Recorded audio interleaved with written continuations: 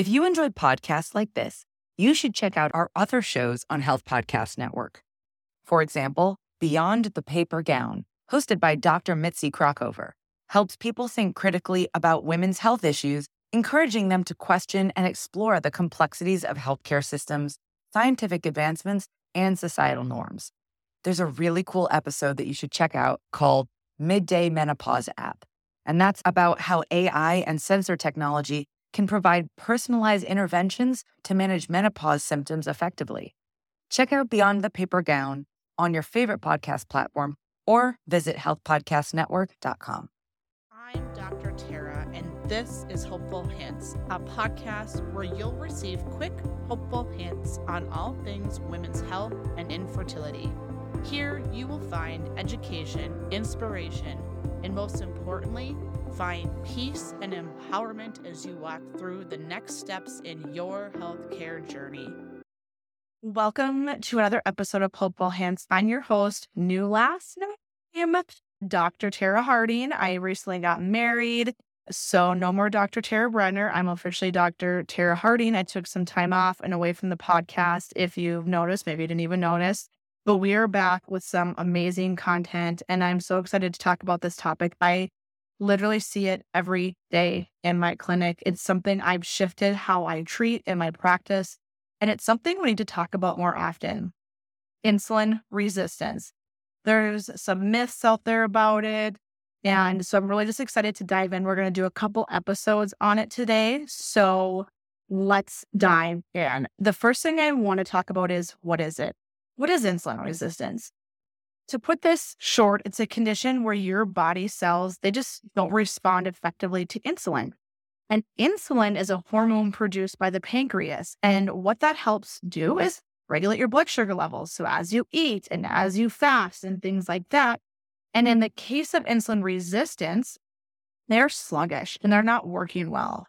In a normal scenario, insulin helps assist those cells to absorb and take in glucose, aka sugar.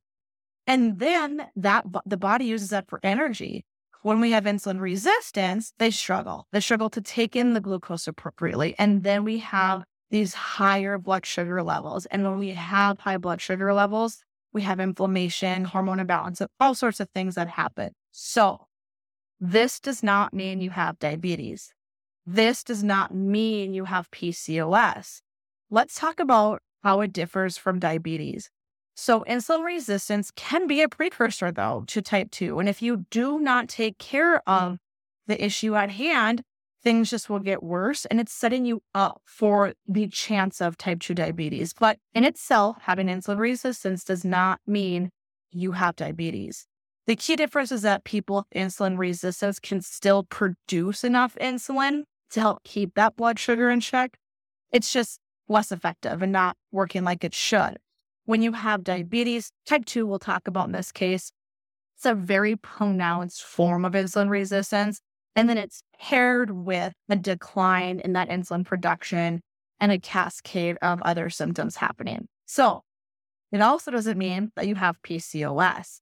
So in polycystic ovarian syndrome, which is a hormonal disorder, many do have insulin resistance, but having insulin resistance in itself does not mean you have PCOS. There is insulin-resistant PCOS, and it's very common, but it's just one of several components of PCOS. It does not give you that automatic diagnosis of PCOS. So I'm going to dive in and give you guys some tips for managing insulin resistance. And if you know me, you know I'm very into an individualized plan. We are all not the same individuals. We all have different schedules, different things, maybe we've tried things already. Many of you who come to me or who are listening to this have tried so many things already. I love to use the example. I have several women and I love my CrossFit family. They're avid CrossFitters. They are eating so clean, squeaky clean. I got nothing to even change when I'm talking to them. They're doing the movements. They're doing all the right things and they're not dropping a single pound. We're stuck at 200 pounds. And so there's things that we need to consider. It's not all just lifestyle. This is where I think a lot of providers go wrong and they're like, just lose weight. Well, it's a little hard to lose weight when you have insulin resistance going against you. There's things that need to be done. So if you're not already, of course, we want to look at your nutrition. We want to eliminate the processed foods. We want to make sure you're getting protein every meal, every snack.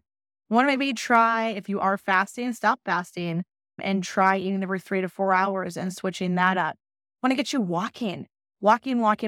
Shout out one of my favorite new accounts that I've been talking about in my practice a lot is called the Glucose Goddess. Her social media is beautiful, for starters, like jealous of that. But lots of data and research that she has specifically on insulin resistance, I think you guys will find interesting as well. But what she says is that immediate movement within an hour or so after eating, and then fiber or protein in your mouth first. So I joke, but it's hard when you're eating a sandwich to do that. That's the exception. But if you have a plate of food, you're really going to change how you take that in. So always taking a bite or two of your fiber and protein first, and then moving on to the rest of your plate. Movement, walking. I tell my patients all the time, I just need you walking if we're not doing that, getting those steps in. I talk about a walking pad a lot. I have a walking pad myself. And when I am doing a lot of sitting, I will jump on that walking pad to do some work if I can. We need to manage cortisol. Cortisol is stress. Stress is cortisol. There's a lot of different ways to do that, but having your levels checked. And when I do that, I use a Dutch hormone test only, or I talk to my patients and I'm able to diagnose if they have high cortisol levels. Their sleep's messed up. Maybe mood is impaired. We have headaches, inflammation, body aches, joint pain, things like that. If you have PCOS and you have elevated cortisol and elevated insulin levels, we have some work to do. That in itself is enough to cause a lot of the symptoms that you're having. But we really need to look at things like rule out, do you have PCOS? Get you the diagnoses of that or not. But really just work on dropping those cortisol levels. Some other tips that I want you to think about too. We talked about fiber, but healthy fat, making sure you're getting good, healthy fat, fiber, protein in. Really watching those sugars, holiday season, awful time to talk about that. If in my practice, I talk about 80-20. So the holidays are off limit. You get to enjoy all of the things. When the holidays is over or your meal with your family is over, the next day you move back into following these things. Stay hydrated, get sleep. If you're not sleeping, work with a provider to figure out why. Sleep is a huge issue for insulin resistance. Even if you're waking, maybe you can fall asleep, but you're waking up a lot in the middle of the night. That's a huge issue. And then finding a provider to look into these symptoms. Find a second provider, third provider, fourth provider. Keep looking until you find a provider who will figure out if you have it, because the levels I use to treat insulin resistance are probably different than somebody else. I pair your levels and your lab levels with how you're feeling and really just look at you as a whole. So we want to look at your insulin levels, fasting blood glucose levels, look at your androgen or your male hormone levels and really look at all of that together. Do a Dutch hormone test, see how you're feeling. What are those levels looking like? They'll tell us if you have insulin resistance too. So again, if you're not feeling well, you're worried about insulin resistance, have it checked out. We're going to continue this conversation next week. So make sure to check back. Hit subscribe on the YouTube channel. Hit subscribe on your favorite podcast station as well. Thank you so much for listening to Hopeful Hits. See you next week. If you enjoyed podcasts like this, you should check out our other shows on Health Podcast Network. For example, Beyond the Paper Gown, hosted by Dr. Mitzi Crockover, helps people think critically about women's health issues, encouraging them to question and explore the complexities of healthcare systems, scientific advancements, and societal norms. There's a really cool episode that you should check out called Midday Menopause App, and that's about how AI and sensor technology can provide personalized interventions to manage menopause symptoms effectively. Check out Beyond the Paper Gown on your favorite podcast platform or visit healthpodcastnetwork.com.